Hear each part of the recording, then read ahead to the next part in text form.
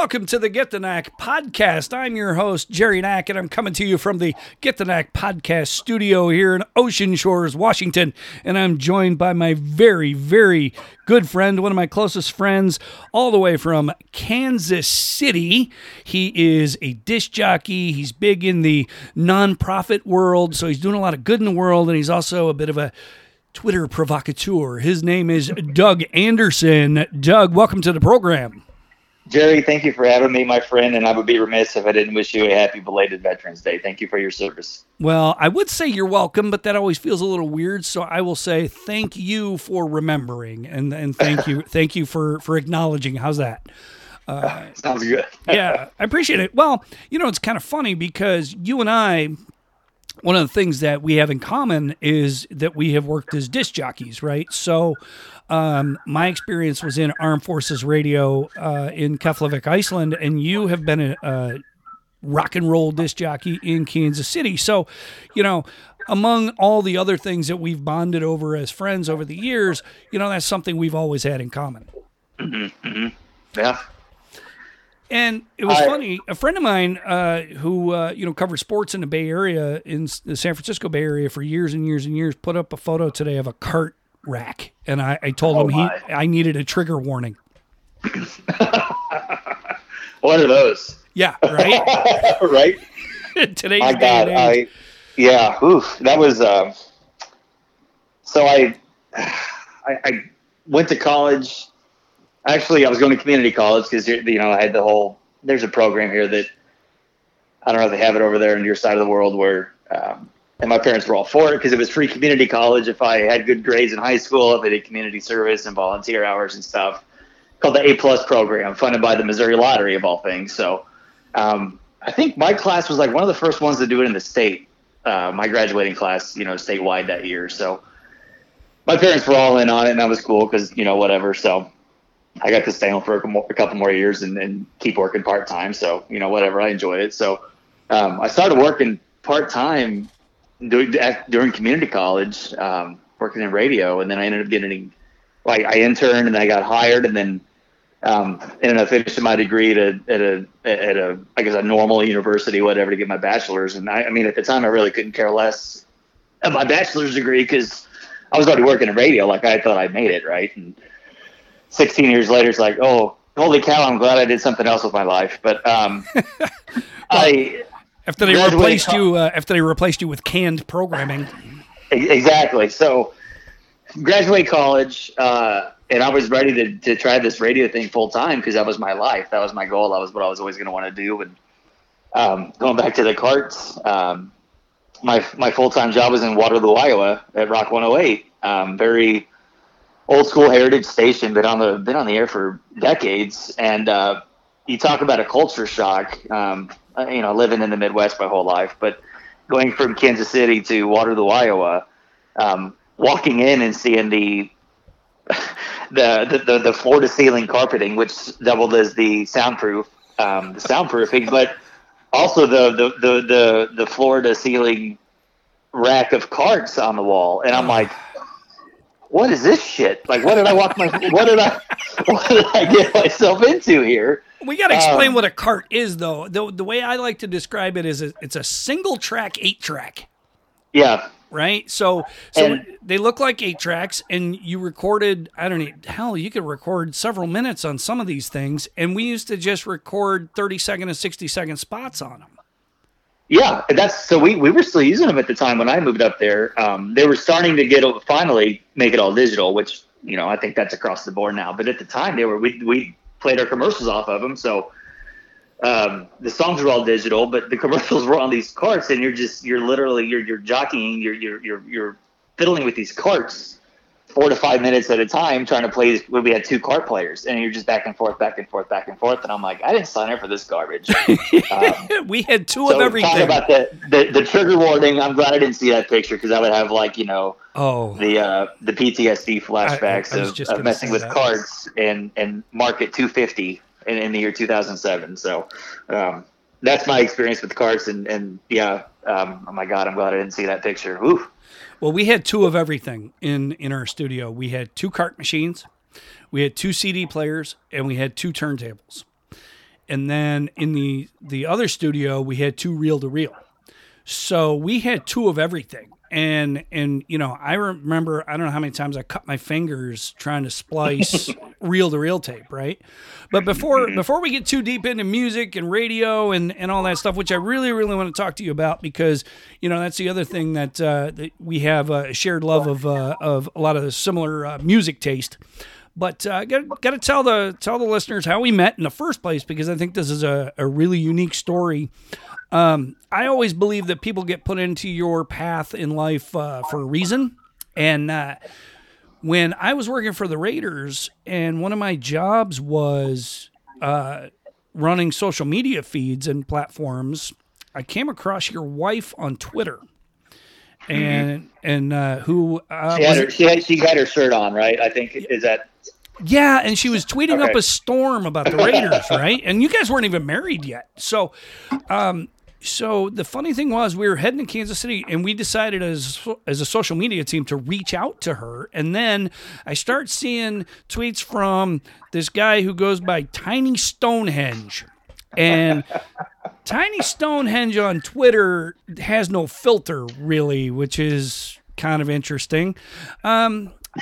So we reached out to Amy, your lovely wife, and we're like, yeah, we want to meet you and see you in the parking lot, come to the tailgate. And she's like, no, that's our anniversary that weekend, so no. So I think it was the next year, my coworker and I we finally got to meet you guys in person, and me, you, and Amy became fast friends, and have been pals ever since. Every time I would go to Kansas City, you guys would come meet me at the hotel. We'd go out to eat at Jack Stack and have a great time there. You guys introduced me to Gates. We went to Q39. Went to all these fantastic, great restaurants. And the last time, I think it was the last time, it might have been the time before that, but one of the cool things I got to do is we went to Boulevard Brewery and got free beer because I named my book after one of their beers.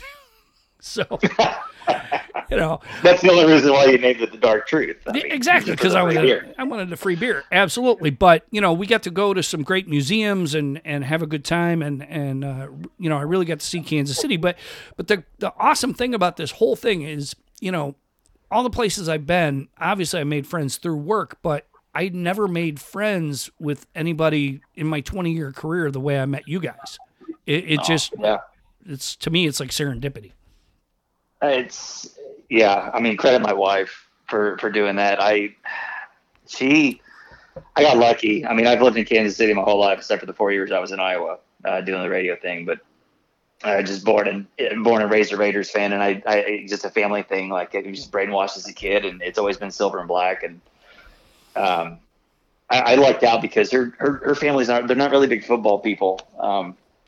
So I didn't have to do much converting her to the Raiders from the Chiefs, because she was never really a Chiefs fan. She couldn't give a crap really about anything besides. I mean, we're big Royals fans, but she's just her dad, her mom, they're just not football people. So it was an easy transition for her, and she's just I don't know. We would. We were dating when I was in Iowa, when I was up there for 4 years. We did the long distance thing for 4 years, and obviously made it work because we're married now with a little girl. And but we would just be on the phone all the time. And I don't even know how we would get on these topics and play these stupid games, but she would she was a very good student. I would rattle off like a football, an old time Raiders player, like Howie Long, and she'd be like Villanova. I'm like, okay. And then that was just she it's like word association. Yeah. She learned Sebastian Janikowski, Florida State. She learned to love the Raiders, which I think was just. I mean, it just made it easy. And so she was. I think she got on Twitter before I did. I was kind of late in it because the radio station was. They wanted us to have the big social media profiles, and I was already doing Facebook. I'm like, what the hell is this Twitter thing? And now look at it, right? But she was always big on it. She followed the players, and she would tweet them and stuff. And then obviously she would tag you, the Raiders handle, and then there you are, the guys behind the screen. And that's how it all began, was just her. I think it was always when you guys were coming to town or when the Chiefs were going out to Oakland, she would tweet every player like individually, and she would say something different to each player about, being pumped up for the game, or being, a Raiders fan in Kansas City, or we bleed in silver and black in KC, Raider Nation, blah, blah. And it caught your attention, man. And it was just the coolest thing when you reached out and said, let's meet up. And it was, I can tell you today, because it was one of our anniversaries. It was October 26th. That year, what 2012, maybe 2013. I think Carson Palmer, somewhere in there. Yeah. I think Palmer was the quarterback at the time. So yeah. But we had anniversary plans. So then the next year we met up finally, and yeah, man, it's just been, one of the best friendships we've ever had. I mean, it's like you said, it's people are brought into each other's lives for a reason, or there's a special situation as to how people are introduced into one another's lives. And we're just happy that it's you, man. We love being friends with you and your family. Absolutely. And it's kind of funny is you're I don't know how you do it, with anybody else, but you're one of the few people that we trade cards with. Nobody sends cards anymore, but she's old school. She sends, she'll write handwritten notes and thank you cards and birthday notes and Christmas cards, and yeah, we're old school, man. So yeah. And even though you are a bit younger than I am, you do have that old school sensibility and a lot of old school tastes. And, again, we could wax philosophical about friendship for another, 4 hours, but let's talk about some other stuff. No, I cherish our friendship. And again, it's about, people walking into your path and it's always, to me, it's always for a reason, right? So, I hate the fact that I don't get to Kansas City on a regular basis anymore. And we used to do the annual Christmas tree photo at Union Station, which was fantastic. We would do that every year. Look, I don't think I've ever had anybody send me or get, pick me up Irish whiskey just because. So, when the Pogues, one of our favorite bands, came out with their own Irish whiskey, you had to get me a fifth, which was absolutely wonderful. But we gotta tell the story of the last time we saw each other, right? Because we made a big deal out of this, and it was going to be 2 nights. It was going to be 2 nights of food and booze and partying and having a good time. And if I remember right, you got a hotel room, and we Ubered everywhere, and we went for a steak dinner at the Hereford House, right? And as much as I'm engaged in conversation with you, and my book had just come out, and so we're talking about my first book, and that I'm signing it for you, and we're sitting there, we're having steak and everything else. One of the things about being a writer is you got to be observant. You got to see what's going on around you. And we happened to notice something crazy going on at a table next to us.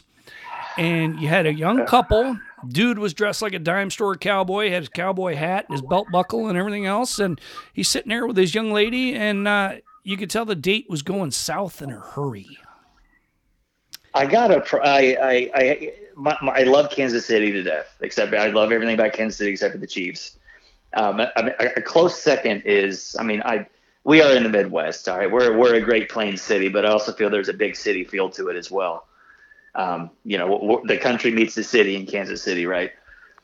And I have a problem when people don't dress accordingly to maybe situations or follow certain maybe just, restaurant dress code etiquette. And I'm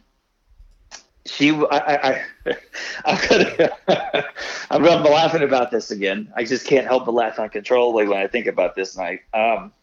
We're sitting there. We're a few drinks in. We're having a hell of a time with stories and good food and talking about everything that we always talk about. And it was just tough to not notice the horrible, bad blind or first date going on. And she looked like a normal young woman, dressed nice, dressed appropriately for perhaps a night on the town.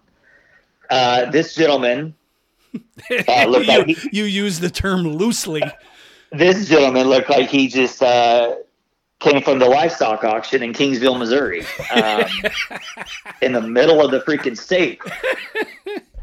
So he probably still had cow shit on his boots. I don't know. Probably. But he had the boots, and he wore that cowboy hat all night. He never took it off. No, right? he didn't. That was the thing, because every time Amy, your wife, and I, we talk about this like via text, it's always the joke about the cowboy hat.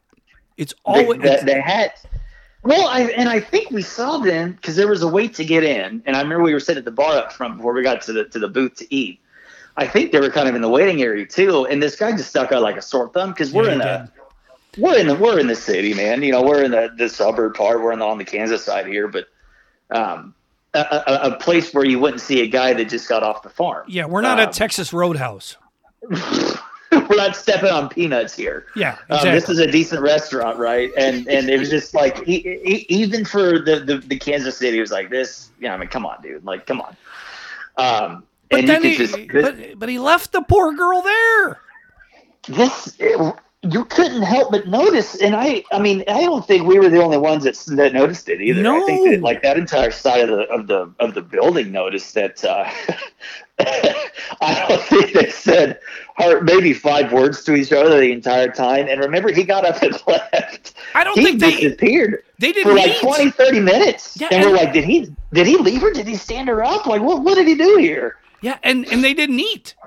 I don't remember that they got food.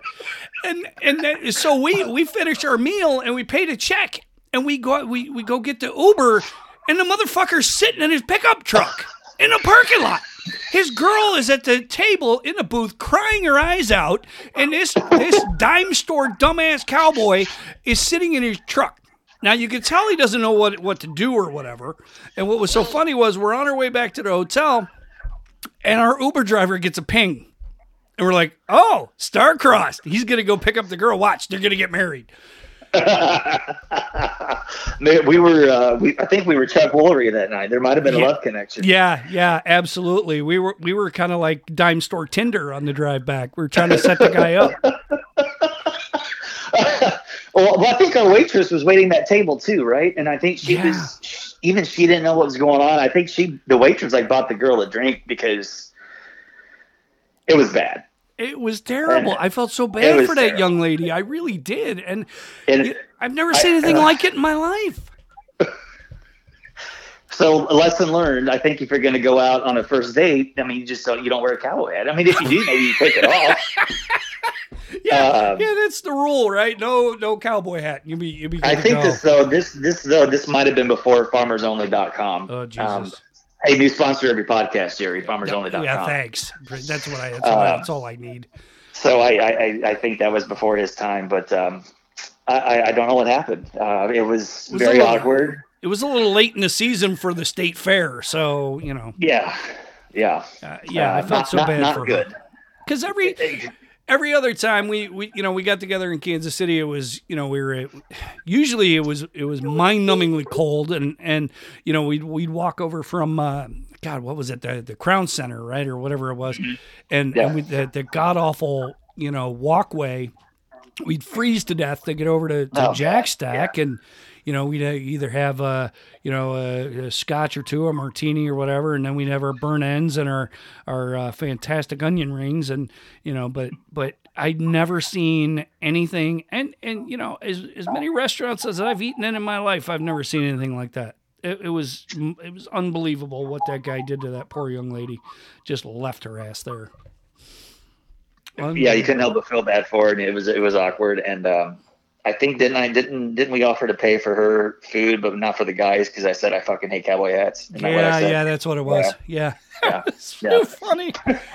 Oh, let's get back to talking about some music and the state of radio and some things that are going on. I don't know if you saw, but one of the grooviest places in L.A., the Griffith Observatory is going to be hosting an Adele concert that's going to air on CBS. I could do without the fucking Oprah interview that's accompanying this mess, but I didn't know that. Yeah. but the venue itself is, you know, to be outside the Griffith Observatory in Los Angeles, you know, above the LA basin. I could think of few places better to have a concert, especially somebody with a voice like Adele. Yeah, that'll be very cool. I didn't even know about this. When is this? I want to say it's like the 17th. It's coming up. Yeah. It's coming up really soon. And it's like a CBS event. It's only going to air on CBS. Of course, CBS Mornings and Gayle King won't shut the fuck up about it. But the thing of it is, you know, Adele's one of those artists now that, you know, she pops up, she disappears for a few years, she pops back up and does something epic and then disappears again. And now she's on one of these epic upswings.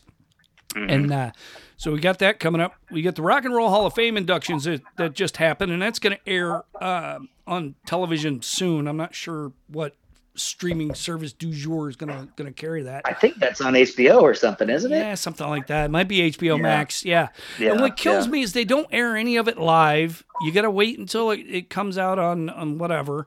But I wanted to talk to you about it because the breadth of the artists that went in this time is staggering. You have Tina Turner, Carole King, the Go-Go's, which I'm partial to, Jay-Z, the Foo Fighters, Todd Rundgren, and Kraftwerk. And then, you know, LL Cool J is going in with a Musical Excellence Award. And of course, you know, I'm sure you're thrilled about Randy Rhoads going in, the metalhead that you are. You know, so I talked to my friend Chris Ingalls last week, and he writes for Pop Matters, and he's forgotten more about music than I'll ever know. But, you know, just first of all, as a music fan, a disc jockey, you know, what are your thoughts on the Rock and Roll Hall of Fame, and what are your thoughts on the variety of artists that are going in this time? Yeah, I feel like everybody likes to use them as the punching bag. I mean, music is subjective, right? There is no greatest, best. It's art, right? You can't rank art. People want to kind of poke fun at the name, you know, Rock and Roll Hall of Fame, like Tina Turner, is that rock and roll, you know? But I think to me, rock and roll is it's almost a lifestyle. I think there's a little bit of how did these artists break the mold? How did they change the landscape of music? You know, what's their musical legacy? And I think that, to me, that's what rock and roll means. Like, what do they do to change the overall landscape of music? And I think when you look at LL Cool J, of course, you know, when you think, of course, he's not a rock artist, but he's definitely a guy that's did a lot for hip hop, man. Right? I mean, he did a lot to bring it mainstream. And I had a colleague years ago refer to him as the Black Elvis, and he's kind of got a point there. You know, he was kind of the first big, I think, R&B hip hop artist. I mean, I could be wrong on that, but he's one of the first solo acts, right? Because everybody else was like a group, right? Because Run DMC was three guys, the Beastie Boys were three guys. Even later on in the '90s, when you look at like Eric B and Rakim and people like that, but you know, Public Enemy was more than one guy. A lot of the hip hop artists that are in the Rock and Roll Hall of Fame, it was more than one guy. And I think you're right, 100% with LL being one guy. And he toured with those guys, right? He toured with Run DMC and the Beastie Boys and, you know, all of those different groups, Grandmaster Flash and that kind of thing back in the day in the 80s. So, but I think you're right. I think you're onto something. And that's something that Chris and I talked about last week on the show, was that what's that musical legacy, right? And and I think you know, when we talk about rock and roll, you know, we kind of look at the word metal, right? If somebody does something like super hardcore just in life, you're like, wow, that's metal, right? Right. So same thing with rock and roll, right? If you're living this fuck you, screw the man, I'm doing whatever I want lifestyle, in bucking trends and you know, like in the case of the Go-Go's or even Carole King, if you want to go back even further, you know, you have women in the music industry that change the game. You know, the Linda Ronstadts of the world, right? The Joan Jetts and even before that, you know, when you look at the Ricky Lee Joneses of the world and people like that, and I'm missing a lot of names there from the '60s, but there are a lot of women in rock and roll that changed the game as well. Mm-hmm. Yeah, I mean, Jay-Z. I mean, these. If you're, I don't know much about Jay-Z, obviously, but I mean, if you want to talk about a guy that's changed the landscape and made a completely changed the industry of hip hop music. I mean, you can't think of anybody but Jay-Z. I mean, that guy's at the top of the list, right? Foo Fighters, I think, are so well deserved. Such a phenomenal band. My God, just still carrying that torch of old school rock and roll, of phenomenal balls to the wall live shows and making it fun. The thing about the Foo Fighters I love the most, man, they don't take themselves seriously at all. And you can't do that in rock and roll. Dave Grohl, I think, doesn't get enough credit. And he gets a lot of it, but I still don't think he gets enough credit for everything he's done in his career. So it's very cool to see the Foo Fighters, Randy Rhoads. This is like the 40th anniversary of Blizzard of Oz. And you talk about a guy that, where would Ozzy be without Randy Rhoads? So very cool to kind of start to see some more for the crowd that wants to see more rock and roll in the Rock and Roll Hall of Fame. And this is a good year for that with the Foo Fighters and Randy Rhoads. And even Todd Rundgren too, because Todd not only, was a great, musician and performer, but, he produced a lot of these albums, right? Mm-hmm. He was the guy at the console. He was the guy who made a lot of these sounds. He did a lot of Patti Smith. He did. I can't even go into the guy's catalog without spending another hour. For me, it's like to see Kraftwerk get the credit there, because how much I love 80s techno, right? So if it's not for Kraftwerk, there's no New Order, there's no Depeche Mode, there's no Bronski Beat, there's no this stuff doesn't exist. And for me, Kraftwerk going in as an early influence award makes a lot of sense. So one of the things, again, the people, and Chris and I, again, talked about this last week, talking about hip-hop, does it belong? Well, you've got Public Enemy, you get the Beastie Boys, you got a bunch of other hip-hop groups in there. Again, how much more rock and roll do you need to be than, thumbing your nose at the establishment and doing it your own way and basically creating a whole new genre and a whole new art form? I mean, going back to that, that's rock and roll. That's, quote, metal, right? That's doing something different, thumbing your nose at the establishment.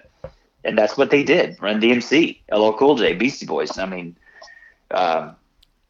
those guys were the pioneers of that stuff, and rightfully so. And I'm glad they get their place in the Hall of Fame. I don't know, still call it Rock and Roll Hall of Fame. You can't get away by calling it, the Music Hall of Fame or Pop Music Hall of Fame. Then you just, I don't know. That's a wormhole that you don't want to go down. But you used the perfect word, and it was legacy, right? So yeah, the thing of it is, you can't measure this by album sales. You can't measure it by concert ticket sales, right? So it's legacy, it's impact, it's all of those things.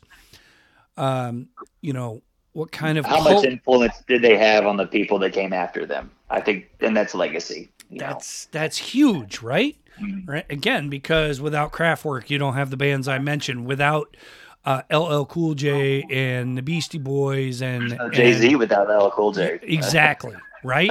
You wouldn't have Foo Fighters without Nirvana, and that's a tragic thing in and of itself, right? And I live up the road from where Kurt Cobain grew up in Aberdeen, Washington. Mm-hmm. So because to be a good show host, I have to do this part. You're listening to the Get the Knack podcast with your host Jerry Knack, and I'm joined by disc jockey, nonprofit, do-gooder, and Twitter provocateur, my good friend Doug Anderson. The thing about it, Doug, I think, over the years, and you've seen it and I've seen it, is the measurement tools have changed, right? We used to read Billboard magazine, and we used to read and listen to the American Top 40 and all these things. But now, streaming and things like Pandora and Spotify and all these different things have changed the way people listen to music. So it's even more important that you can't measure impact based on sales. You just can't. How could you nowadays? Too many outlets to get to hear the music nowadays. I mean, too many digital. There's just no way. You can't. That's a horrible way to judge success in this era of in 2021. You can't go by album sales anymore. There's no way. No, and I can't tell you how much music I listen to just by dialing up a playlist on YouTube. Right. Yeah. So there's that. There's, there's Apple, iTunes and downloads that way. I mean, it's just, I don't know how Billboard magazine has kept up with it all these years and trying to figure out, who the most popular this, that, or the other thing is. But when it comes to the Rock and Roll Hall of Fame, we're back to legacy. We're back to impact. We're back to all of that stuff. Let's talk a little bit about how the industry has changed, right? You came into it a little later than I did.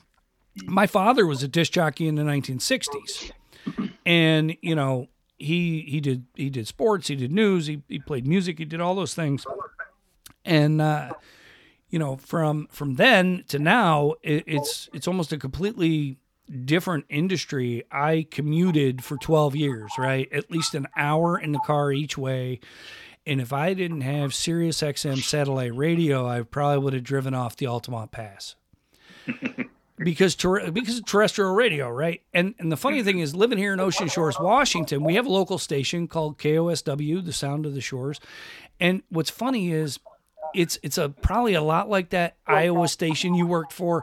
It's very similar to the AFRTS station I worked for, and there was a station in the San Francisco Bay Area I used to listen to, KKIQ. It's almost like a family atmosphere, right? A family radio station. It's your Aunt Betty is spinning tunes at noon, right?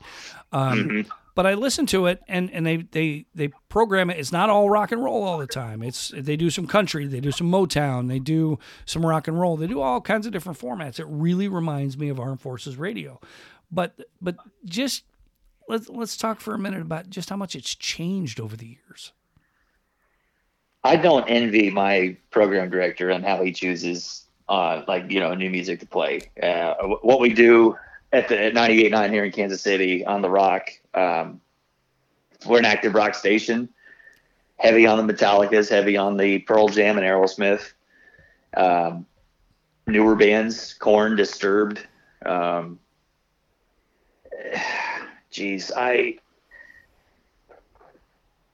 Going back to what you said, how do you ingest new music nowadays? Where do you get it from? I think people still tune into the radio, to local radio, to free radio, to hear newer stuff. But what's that criteria that gets it on the radio? And I tried a little bit of programming in my time, man, and it's a tough nut to crack. It's a moving target. You do look at the charts, you look at what other stations are doing, but how it's tracked with not the rating system, but maybe it is Billboard, or I'm not thinking of the right. Because the rating system's about gone out the window, right? I mean, Yeah. How radio stations or how these labels or artists or whatever, how they're tracking plays, they're finding a way to track everything, and it's streams, it's downloads. I think it's more downloads than streams, if anything. I think that might be the indicator of success in this day and age is album, which is like album sales, but it's album downloads. But it's changed so much, and I mean, we started talking about carts, right? So yeah, it's the technology in and of itself has changed so much. I mean, do you have a turntable in your studio? That's, I have one here at home. But I inherited my father's vinyl collection, so I have all this great music on vinyl. So, I want to be able to listen to it, and I'm trying to get my 15-year-old into vinyl, and we got him the Billie Eilish recent double album that came out, and it's the 180 gram pressing sounds fantastic, and I've purchased some Joy Division in New Order 180 gram pressings, and but when I used to host Vintage Vinyl Rock, and then also when I used to do the After Midnight show, we used to program our shows with impunity. And the After Midnight show, we had carte blanche to almost do whatever we wanted. The only rule was we had to play requests. But we programmed that station like it was a college station. Those were the days. Hey, it's so tight nowadays, but that's just the way it is. And I'm hitting on a lot of topics here. I'm trying to answer your question, but I can't find the right answer, Jerry. There's not a lot of. Newer bands aren't going to sell albums. If your name's not Metallica, you're not selling millions of albums nowadays. Like these older bands that have been established for decades, those are the ones that when they put out new music, they're still selling tons, going platinum. And then you have a band like Greta Van Fleet, that's a newer rock band, that's doing quite well. They were on SNL. They've got a good following. I think their method of getting music out is putting out EPs. They're not doing really full-length stuff. And I think a lot of these newer bands are moving away from the full-length albums. They're doing the 4, 5, 6 song albums, right? And that's kind of the trend that I've been noticing. I think that's been the trend for a while, that it's at least for rock music, I think it's tough for these baby bands, these newer bands, to put out a full-length stuff because that's just not the audience nowadays. Unless you have some sort of marketing arm behind you like Baby Metal out of Japan does. Right. Exactly. I mean, that's a phenomenon. That's not just a band. It's a manufactured thing with a huge marketing arm behind it. Now, granted, they put out some really, really good music that totally thrashes, but it's a construct. So, when you hit on something really, really interesting, right? Album rock doesn't exist anymore. No. Right? So that was the thing that we grew up on. It was so funny. I was at this vintage music store in Hoquiam, Washington, and the guy had Motley Crue Shout at the Devil, and I'm like, I had that album. And I actually brought it with me to Washington, and I had to throw it away because it broke in transit. But I had it. No. I still had it. Yeah. But this concept of album rock just doesn't exist. Even Billie Eilish, the 2-disc set, there's not as many songs on it as there would have been, say, 30 years ago. Isn't that crazy? Is it? It's like we 4 don't have or the 5 fans that we don't have, that nobody had. We live in the world of Twitter where it's 140 characters or less, or why is that? I don't. That's an interesting question, and it's not like the songs are short, right? I mean, so the songs are still between 3 and 5 minutes. It's not like they're 2.5 minute, pop hits from the '60s that you'd see on American Bandstand. It's, this stuff is lengthy and it's meaningful and it's deep and it's rich and full of emotion. I just don't, but there's like 4 or 5 songs per album, and I don't quite understand that. It's good stuff. It sounds great. It's a little overproduced if you ask me, but that's my personal opinion. So it really is interesting because I look at this wall of CDs I have and cassette tapes and that kind of thing. And, I know you're old school like I am in that regard. And it's just, it's really interesting. But going back to, how we used to program our radio stations, the good thing was programming the way we did it. I learned about a lot of different bands and a lot of different music that way, especially doing the vintage vinyl rock. I would have never heard of Blackfoot as long as I lived if it wasn't for that show. And when somebody requested Train, and it's got the longest ramp in the history of ramps. And it's a ramp you don't want to talk over. No. And, you know, you hear that and you go on YouTube and go find a live version of that song, and it's absolutely freaking phenomenal. I learned so much about music just, you know, trying to find different things to listen to that and play that weren't commercial. Right? I mean, the underground stuff. Mm-hmm. Mm-hmm.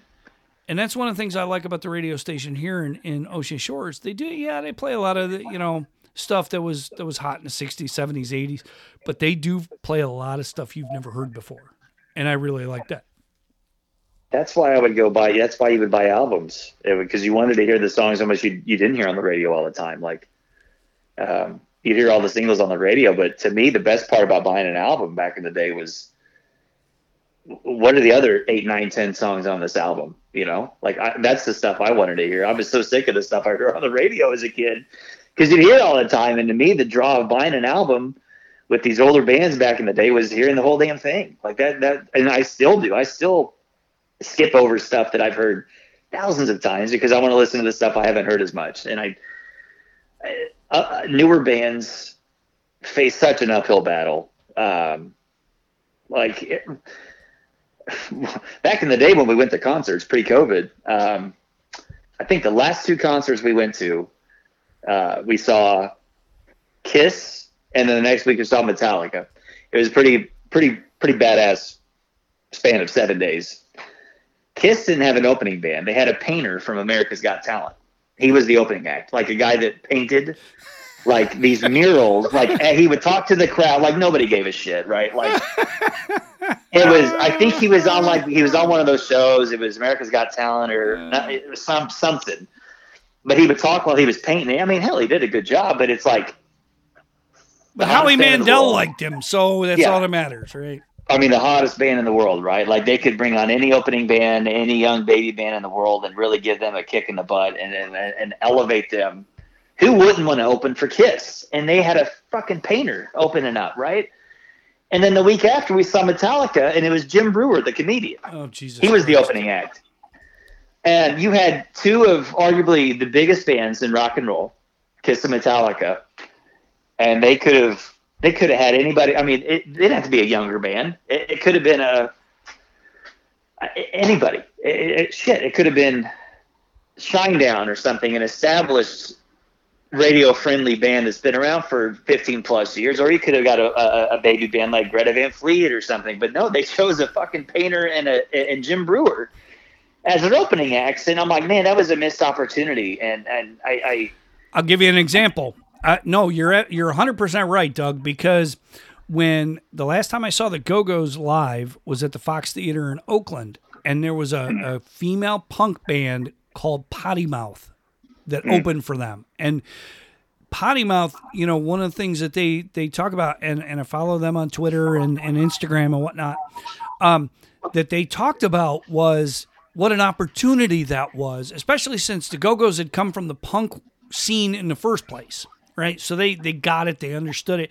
To give this opportunity to this young female punk band to open for them on that tour, the opportunity for them was unbelievable. The exposure they got just from that, and you know what?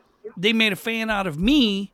I had never heard of them until that night, but after that, I'm looking them up. I'm listening to their music. I'm watching their videos on YouTube.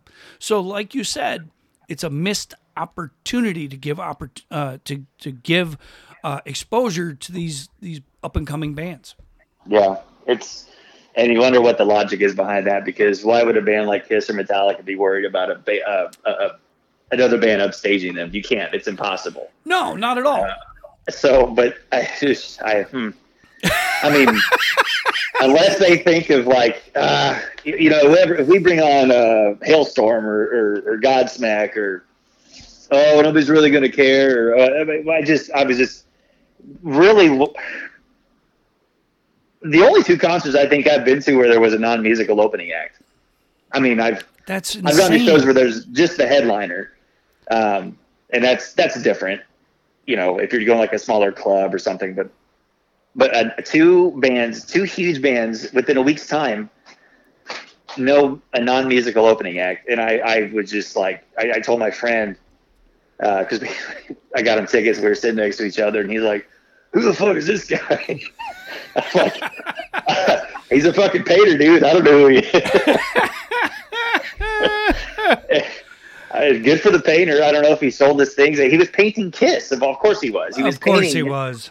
The 4 Kiss members before the Kiss concert, before Kiss came out. So, well, we had a guy at the Raider games would come out and paint, shit before a game. And, I remember that, yeah. But he'd do it in like 10 minutes, and it was like freaking brilliant, right? And then they'd auction it off, and it'd be for charity and all this other shit. It's funny you mentioned Halestorm. Halestorm is touring with Evanescence right now. So I actually wouldn't mind seeing that show as long as Halestorm doesn't do any fucking country music. That I know Halestorm is near and dear to your wife Amy's heart. I Miss the Misery is one of the greatest freaking tracks by any indie band I've ever freaking heard. It's interesting when you look at these different like opening acts and stuff. I go all the way back to the Boathouse in Virginia Beach when I saw the Dead Milkmen in concert, a group called the Left Wing Fascists open. Whose album did I buy afterwards? I had to go get the Left Wing Fascists. They were doing songs like I Drive a Yugo, No One's Ugly After 2 a.m. I'm stunned that this band didn't like hit it big after that. And, we end up with groups like Sublime. But, Left Wing Fascists was as good as any small venue band as there was in the early 90s. But I would have never been exposed to this group had I not gone to that the Dead Milkmen show, right? So I don't understand the bands that don't take advantage of that. I really don't. Doesn't make any sense. Yeah, I have no idea. I think that the headliner probably has a lot to do with that. But man, if whatever. I mean, if you had a chance to, you think that these artists would want to help each other out, but maybe you just get to a certain point when you're on the level of a Kiss and Metallica, you just don't care anymore. But then I see like Metallica now, they're doing these kind of one-off shows in stadiums, and they've got Trivium opening up for the day they played in Florida last weekend. Trivium is a pretty damn good band. They've been around for a while though, but they're kind of a smaller metal band that probably benefited a lot from opening up for Metallica, so I don't know, man. I going to Kiss, and that was actually the first and probably the only time I've ever seen Kiss, believe it or not. But I didn't know. I didn't do my homework. You just all the promo stuff. You didn't know who the opener was. They made no announcement of it. You're like, oh, it's probably just a local band or somebody. No, it's a freaking painter. The guy painting the Star Child, and on a huge canvas in 10 minutes and talking about how Kiss is the greatest, blah blah blah. Like, oh my god, this is so self-promotional, not rock and roll. It's not metal. It's not metal at all. And then, I know. And then old Paul Stanley starts singing. And you're like, who kicked him in the nuts? And then, I'm at a Kiss show. So they start doing all the music from their solo albums from the late 70s, and that they wrapped around Destroyer. Oh my god, yeah, that's freaking hilarious. But it's interesting because who are the up and coming rock and metal bands, right? Because it's one thing with pop radio and pop music, right? Because all that stuff hits the mainstream, and I think there's like 6 or 7 groups out there that are making all the music. And then it's really difficult to discover some of this other stuff. Unless you're listening to a hardcore rock station. But here's the dilemma, Doug. When you really think about it, the old school rock stations that were a thing 15, 20 years ago, where they're putting photos of, your favorite babe of the week and all this other stuff. A lot of that stuff is passé these days. It's not politically correct anymore. And, a lot of stuff that those stations were doing to attract attention is, in today's society, not acceptable anymore. So That's a good point. Right? I mean, even you look at some of the Bay Area stations, there was a rock station called The Bone. I can't remember the call letters or the dial number, but you go to their website, because for a minute they were airing Raider games. You go to their website and it was like, vote for your favorite, hot babe of the week and this, that, and the other thing. And in today's world, that those things aren't, objectification and that kind of thing that was prevalent in that subculture just doesn't, it's not done anymore. That's hilarious. You mentioned the babe of the day or the babe of the week, because we used to do that too on the Hellbolt. I mean, it was kind of it was expected of the rock crowd to have a babe of the week, and those bikinis got smaller and smaller by the day, and then all of a sudden they were gone. Funny you mentioned that, because they kind of took it away, and I'm looking at the website right now like, shit, they did take it away. Oh man. But I'm not wrong here, right? I mean, listen, there's so much. Radio is never going to be how it was when you were doing it. I got in it late. The company I worked for in Iowa was small, local, family owned. There was no big company running it. Now there's so many big companies running. I mean, radio is all corporate radio. Intercom became Odyssey. That's who owns 98.9 The Rock now, and they own, hundreds of stations across the country. I think they're probably the owners of The Bone in San Fran. I think that's the same company. I could be wrong on that, but well, what is it? Is it Cumulus? There's a few, right? There's like 2 or 3 or 4, that own a shit ton of stations. Odyssey, Cumulus, Clear Channel is now called like iHeartMedia. Those are the 3 big ones. Yeah. But if you look, all the Odyssey stations, man, all their websites look the same, which is fine. I mean, I get it. Like, maybe, you're going to sacrifice the character, or maybe some of the, I don't know, some of the beauty or the magic or the personality of a standalone website. But I get it, man. Like, it's company, like it's corporate radio, and everything looks the same because they've got 1 or 2 people doing everything. And that's just the way it is nowadays. And I think some of the programming has gotten actually maybe a little bit better. I think corporate radio has gotten a little bit better with the programming in the last few years. I think they've kind of loosened the reins a little bit and let some of the local guys program it, because I know what we play here in Kansas City is probably not getting played in LA or New York or Miami. So, well, you're lucky you have internet. So, right. Well, I mean, if it's not a windy day or rainy, I think we're pretty good. Or if the farmer and the cowboy hat doesn't dig too deep, I think we're okay with our internet cables, our fiber. But here's the thing, though, Doug. When you think about it, when I was coming up in it, you had Charlie Tuna. You had Casey Kasem. You even eventually had Shadow Stevens, right? And then we all grew up on Dick Clark, right? The only fucking guy we got now is the ass clown from American Idol, Ryan Seacrest, right? He does everything. He's everywhere. Yeah. So where's the next Wolfman Jack? Where are these great radio voices? The great radio. I mean, shit. We have ass clowns in freaking sports, right? We don't have the great voices that we grew up on, like Kurt Gowdy and Pat Summerall and Jack Buck. No, we got his idiot son. Where are the great iconic voices, right? We don't have those in radio anymore. We're stuck with milquetoast Ryan Seacrest, who's freaking stroking Kelly Ripa every morning. I don't get it. I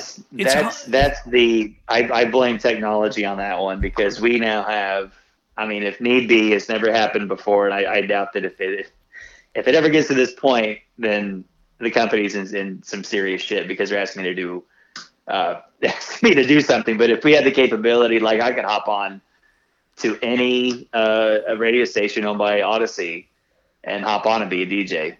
at that station here in Kansas City. So I think it's watered. You know why there's no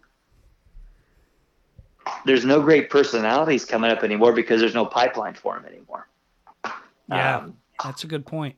When radio was live 24/7, you earned you got your chops, man, doing overnights. Oh, Jesus. Doing the graveyard shifts. And, man, and you made your mistakes. But that's how you cut your teeth in this business. And then you did that for a while, and you got, you got over being nervous. You started to get pretty good at it and to develop a personality and interact with the listeners and the callers, anybody that reached out to you. You developed your craft, and then you were ready to move on to afternoons or do a morning show or something. But those opportunities aren't there. And it's sad is what it is, Doug. Yeah. The talent pool is shallow because that well had dried up decades ago. And when you that's the problem. Right. And when you look at SiriusXM, and early on, good on them to go get those MTV VJs, right? Oh, brilliant move. Right. But we're at the point where nobody knows who the fuck Mark Goodman is anymore. Or Martha Quinn, or, Downtown Julie Brown. Right. Or 5 packs a day, freaking, what's her name? You know who I'm talking about. And Alan Hunter, right? You just don't know who they are anymore. And for those of us who grew up on MTV, yeah, that was great in the beginning because it brought us over to stations like First Wave and 80s on 8 and that kind of thing. Those of us, the 120 Minutes crowd, right? They brought us all in. But the thing about them is they're playing the same stuff over and over and over and over again. And they even the unique personalities they have, like Madison and some of the other folks, the best thing that they offer is the Saturday Night Safety Dance with DJ Bueller. And it's and he doesn't talk. I know. So, it's really, really interesting. We're back to Kraftwerk, right? I mean, when they start playing that trance shit on Saturday nights, I disappear for a while. But it's really interesting that even SiriusXM, they brought in, the Richard Blades of the world who won't shut up about freaking Berlin and Terry Nunn. Oh God, yeah. Right? And, you've got Swedish Eagle, who nobody outside of LA knew who the fuck that guy was. Swedish Eagle. Yeah. Swedish Eagle, right? And then, beyond that, even those personalities just don't resonate anymore. It's really weird.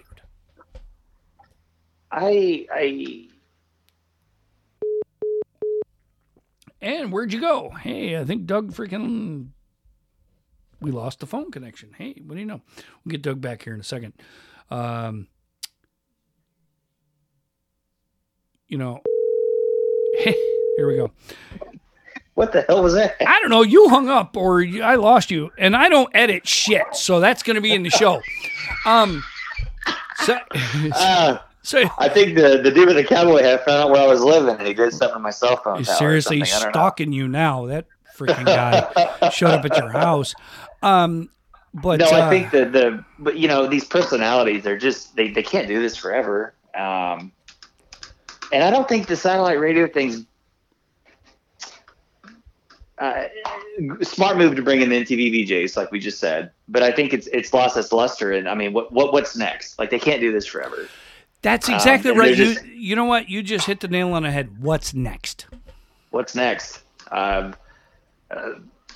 mean, those guys on XM, I listen to it. They're on what, 3 or 4 channels each, if that, or more. Right, right, because they're not just. So they're already stretched thin, and eventually that's going to water down the product, and that's, I think, the number one problem with radio, both free, local, and satellite, is the watering down of the product because there's no room for autonomy and personality anymore. Boy, did you just unfortunately. you just hit the nail on the head.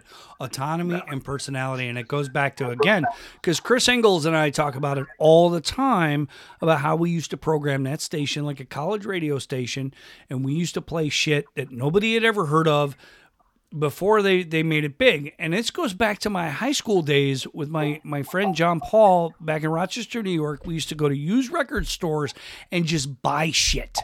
We were listening to the before anybody heard of the right? And now Sirius XM plays like one song by the, and they've got so much great material.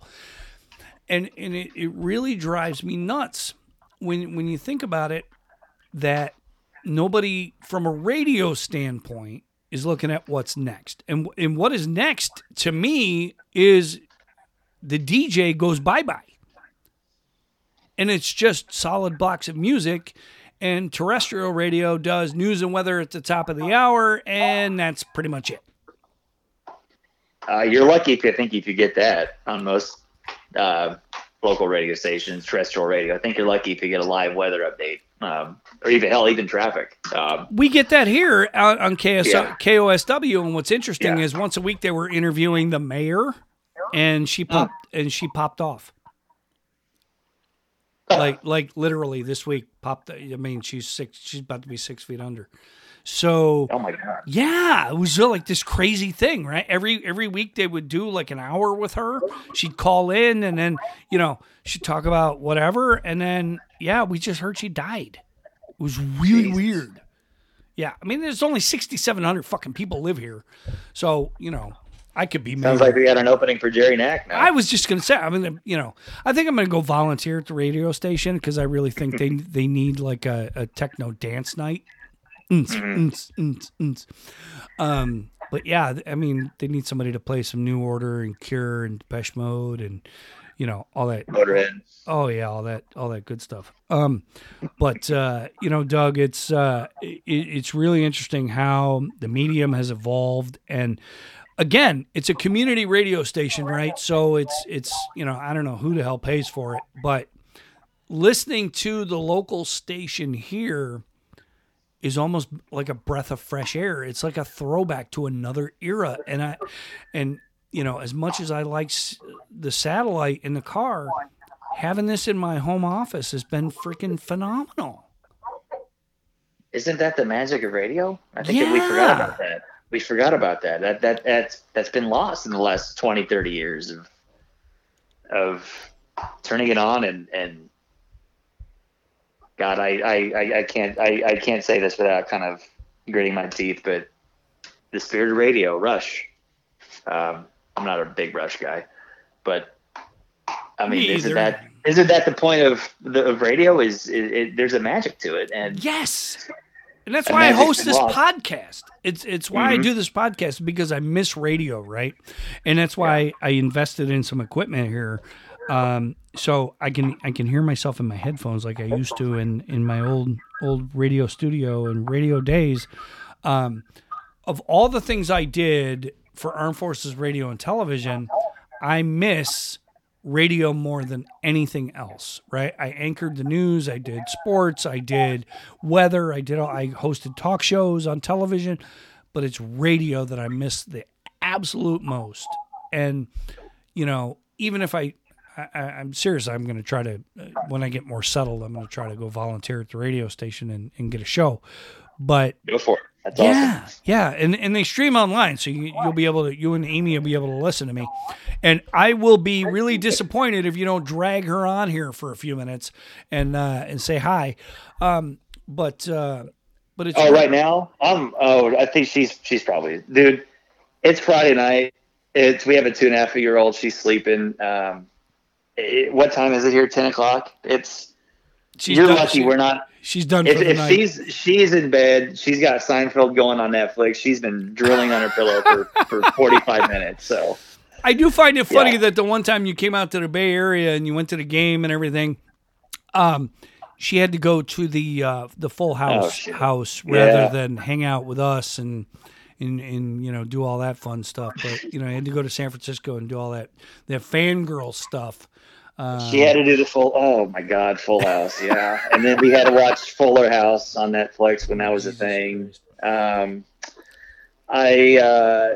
her thing. So, I love you guys anyway. It's I never watched it as a kid, but I mean, she did that, whatever. I don't care. It was cool to go see the Painted Ladies and oh shit, I forgot the name of that park, but Golden Gate Park. Come on now.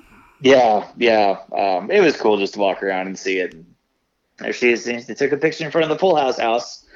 At least the exterior of the Full House. I remember. And it's I love you guys anyway. Regardless of that, Full House is one of the most insipid things ever put on television, but I digress.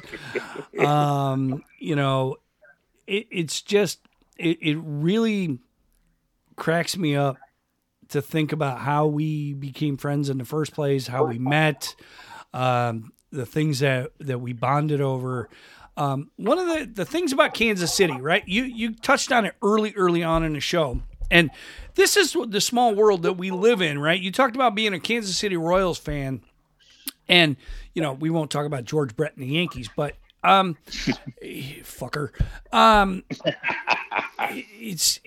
that was not a home run. Anyway, so the thing about Kansas City, I always found, even going to places like Westport and hanging out with you guys, there were two Kansas Cities. And, you can go on a Friday or a Saturday night and you can go to any number of eating establishments or night spots, and you could have this really cosmopolitan experience. And then Chiefs fans would bus in from Nebraska, or God knows where the hell they were from. But the thing about, Friday and Saturday night Kansas City, I absolutely adore. Sunday Kansas City, I hated. But the thing was, let's talk about it for a second. You and Amy met in college. There was a community theater involved, like one of those old-timey Art Deco film theaters, cinemas, and I have an affinity for those places too. When I was in high school, my earth science teacher bought a theater in Rochester, New York, and renovated it. It was one of those old Art Deco spots. I've been to the Fox Theater in Oakland. I've been to the Paramount in Oakland, and the Tracy Grand in Tracy, California. They did this great King Kong thing with a stop motion exhibition and everything. Let's talk about that for a minute and talk about how critical the theater is to a community. Am I wrong here? God, it's like going the way of the dinosaur. They're going extinct. The Tivoli was the one in Kansas City here that right in the heart of Westport, right in the heart of Kansas City. Because didn't you guys do something to try to save the place? Yeah, they had. They're shut down now. They're no more. But yeah, we met in college and we had a bunch of film classes there. They had not a GoFundMe, the Kickstarter. A few years ago, God, they had to go. They had the old school projectors and they had to go digital because that's all Hollywood or all the films were being.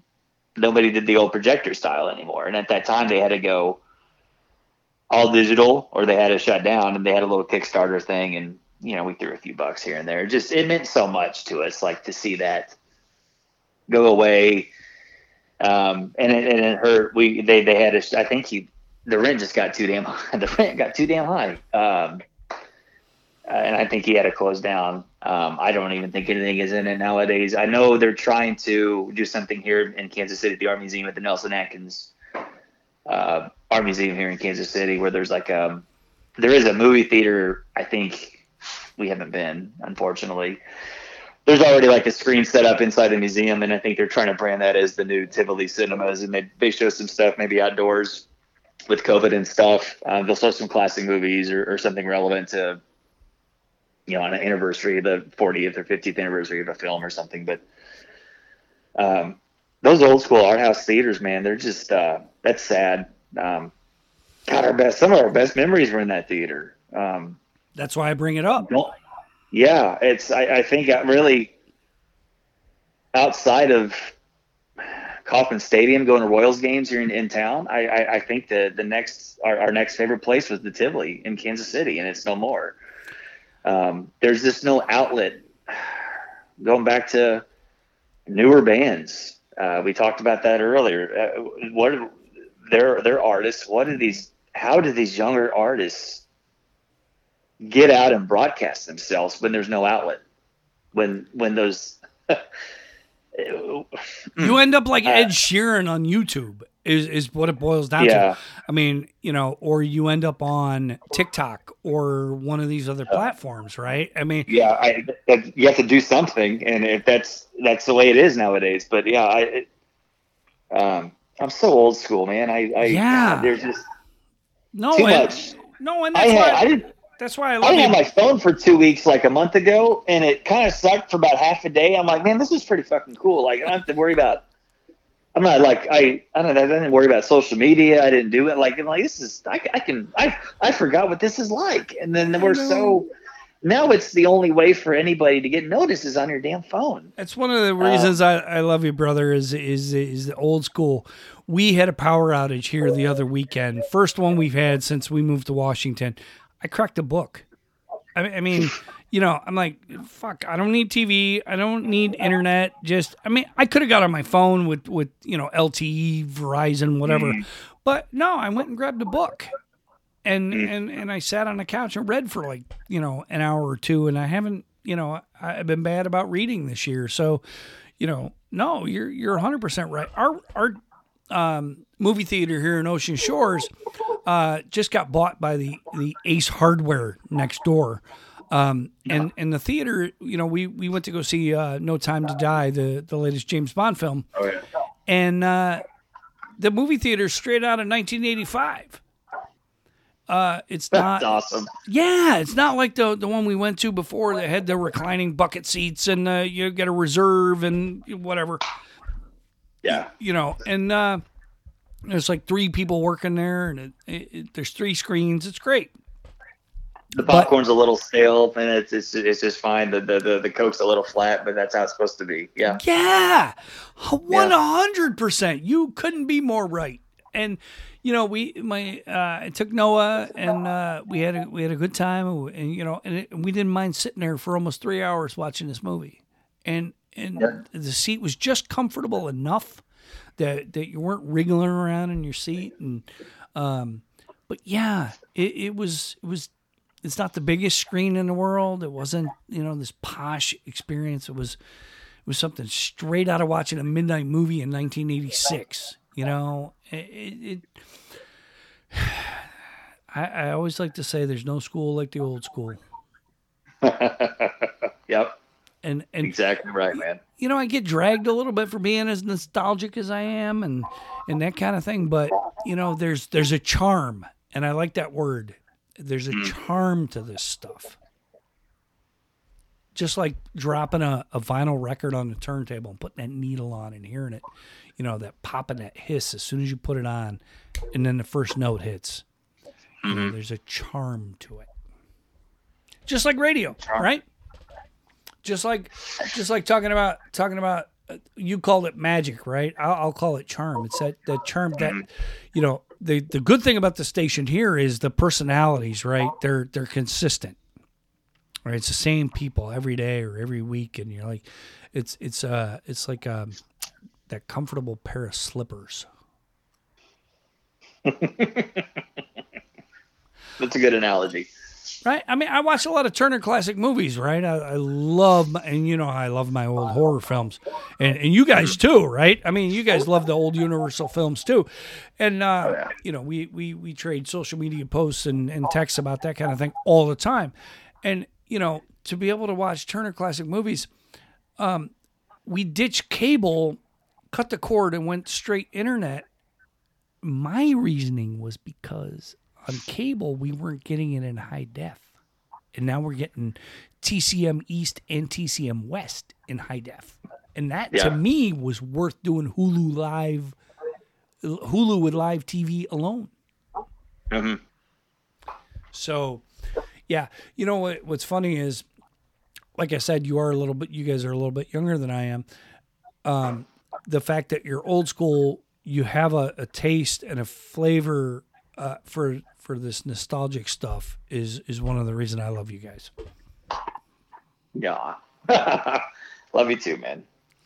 Yeah, this has been great. You know, a lot of people who listen to the show say, you know, it's like I'm listening to a phone conversation between two buddies or two friends. I'm like, that's the fucking point. Yeah. It's the whole idea behind the podcast, right? It's the whole idea behind the show. I never like it to be an interview. I never like it to be, you know, formal. It's always just a conversation. And I think this might be only the second time we've ever spoken on the phone in the whole time we've known each other. Yeah. We were always like texting or tweeting or something, and or meeting up in person. Or meeting up in person and drinking a lot of gin and whiskey. You were. I don't know. I think we were texting or something, just because I knew you were kind of in the process of moving or something, and then all of a sudden you're like, selling the house, moving up north. I'm like, what? And then and then I think you picked up the phone, or I don't know who called each other, but who called who, but. It was the first thing I said, like, Jerry, this is the first time we've ever talked on the phone, man. Yeah, like, it was easier to explain what the hell we did over the phone rather than trying to text it, right? So so I think this is only our second phone conversation, but this might be. I mean, I know it is. But no, and that's great. And you know, again, back to the whole, you know, we trade cards, we send actual mail to each other, which is, you know, that's something my wife Angie is like, why the fuck do you do this anymore? It's like, I love getting Christmas cards. I love it. And when I got your Halloween card the other day, I was like, ooh, I got mail. Never underestimate the power of a handwritten note.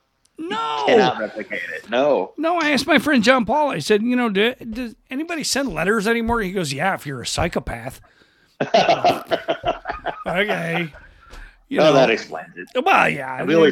You end up institutionalized. And they always hang out in groups, so it makes sense that we're the psychopaths. Right. Yeah. And then, you know, you end up institutionalized after that. So, Doug, this has been great. I mean, we should have done this a long time ago, and I think I might have mentioned it to you a while ago, and then we just never revisited it. But, you know, I'm glad I texted last night, and because Amy was great. She sent me a Happy Veterans Day text, which is fantastic. She never fails to remember that I spent 10 years in the U.S. Navy. And again, if I didn't have that experience, I wouldn't have the radio, wouldn't have the TV. You know, it's funny.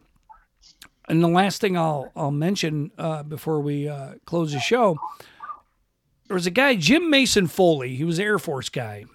And he used to invite me on the sports talk show he created. And I used to make a regular fool out of myself. But for whatever reason, the guy said, why don't you host the show after I transfer? And he showed me that I could have a career in sports, which somehow, some way led me to my dream job with the Oakland Raiders, my favorite football team, which led me to become friends with an Amy Bledsoe, who is now Amy Anderson, married to Doug Anderson. And you guys have become two of my best friends on the planet. So it's funny how all this shit works. Crazy, isn't it? It is. You can't map it out. There's no way. No, not at all. Not at all. And for us being so old school, if it wasn't for Twitter, we never would have hooked up, man. So right. I mean, isn't that crazy to sit here and kind of we're belittling, you know, the internet and album downloads and streaming, and then here we are, like, oh yeah, well, if it wasn't for social media, we wouldn't have been never connected. So exactly, it's crazy. Yep, got to get you up here to the Pacific Northwest. You got to come see. And here's the other thing. Here's the crazy thing, right? I am not big on ceremonial titles, right? I mean, if you're not a relation, a true relation, I don't really care for calling people aunts, uncles, whatever. I am honored to be your daughter's honorary uncle. Yeah, well, we will come visit you one day when we can get out again. As a father, having a child changes everything. And I mean, that's a cliche, but goddamn, it's true, man. Like it's, we just tonight, like how my wife and I's relationship has just changed now. Like we used to just, we go to the movies whenever we felt like it. On a Tuesday night, we'd stay up till 1 o'clock, watch the movies, or just hanging out, or doing something stupid. Or now it's like put the baby in bed at 8 o'clock. It's like okay, and then 8:30, I move her from our bed to her crib, and then 9 o'clock we're in bed, and by 9:15 we're snoring. I mean, and then we're up at 6 o'clock. I mean, it's just everything has changed, man. And I had to laugh. We're trying to Christmas shop for each other. And I mean, at this point in our relationship, it's like, just tell me what you want. I'll go get it. Send me a link to what you want and I'll buy it. So, so Amy's on the toilet tonight and she's doing her thing. And my phone beeps and there's a link to Macy's to buy this shirt that she wanted. I'm like, this is how parenting is, I guess, in this day and age and Christmas shopping with a kid. It is. When you're on the crapper, you're going to text your husband what you want for Christmas, and he's going to buy it for you right then and there. So, I remember. So we're going to come full circle. I remember that night at the Hereford House or whatever the fuck it was called, and when Mr. Cowboy and Mr. Bad Date. I remember that night asking you guys when you were going to have children, and you both were like, we're after this, we're trying, we're going for it. And I don't, within a year, you guys texted me or whatever it was, and we're like, bingo, bango, we're having a kid. Yeah. And I couldn't have been happier for you guys. And my niece, Kate, is adorable. Do you guys still have a dog? I can't remember. Yeah. Do you still write books, Jerry? I've written a book or two. I'll never forget that. It was so funny. You guys used to put up all these pictures of the damn dog, and then the kid came along and was like, "Fuck the dog," and then and then I'd be like, "Yeah, you guys, did you guys get a dog?" And you're like, "Did you write a book?" Because I do tend to post about my books quite often. But yeah, good point. Fuck you. But. Congrats on the new deal and the re-release of your books. Yes, I appreciate that. Thank you very much. I got to get you an autographed copy of the revised edition. One that doesn't have a coffee stain on it from the Hereford House. That would be great. Shut up. Oh, fuck off. Go fuck yourself. Oh, God. Yeah, I forgot about that. That's great. Oh, Jesus. Like coffee was going to sober us up after that. Yeah, night. Right. Yeah, after that night and Captain Cowboy who left his data. Oh, Jesus. Doug, this has been great. We should have done this a long time ago. Yeah, I know. Yeah. So I want to thank my dear friend, one of my best friends in the whole world, Doug Anderson. He's a DJ. We didn't even talk about your work in the nonprofit space, but he's helping kids freaking get dental care or some shit. And he's also unfiltered on Twitter. Follow him at Tiny Stonehenge. We didn't even get what the hell that means. But Doug what's that? Spinal Tap. Yeah. Okay. All right. Fair. Got it. Yeah, that's right. So anyway, Tiny Stonehenge on Twitter provocateur who has no filter, will offer his opinion on anything and will cuss you out if you piss him off. I'm too old for that shit now. I got a kid. I can't do that. Oh, Jesus. All right, it softens you, doesn't it? Just a little bit. Anyway, say hi to your wife, Amy, for me, and make sure my niece knows who the hell I am. This is going to do it for this edition of the Get the Knack podcast for my good friend Doug Anderson. I have been Jerry Knack. We will catch you next time.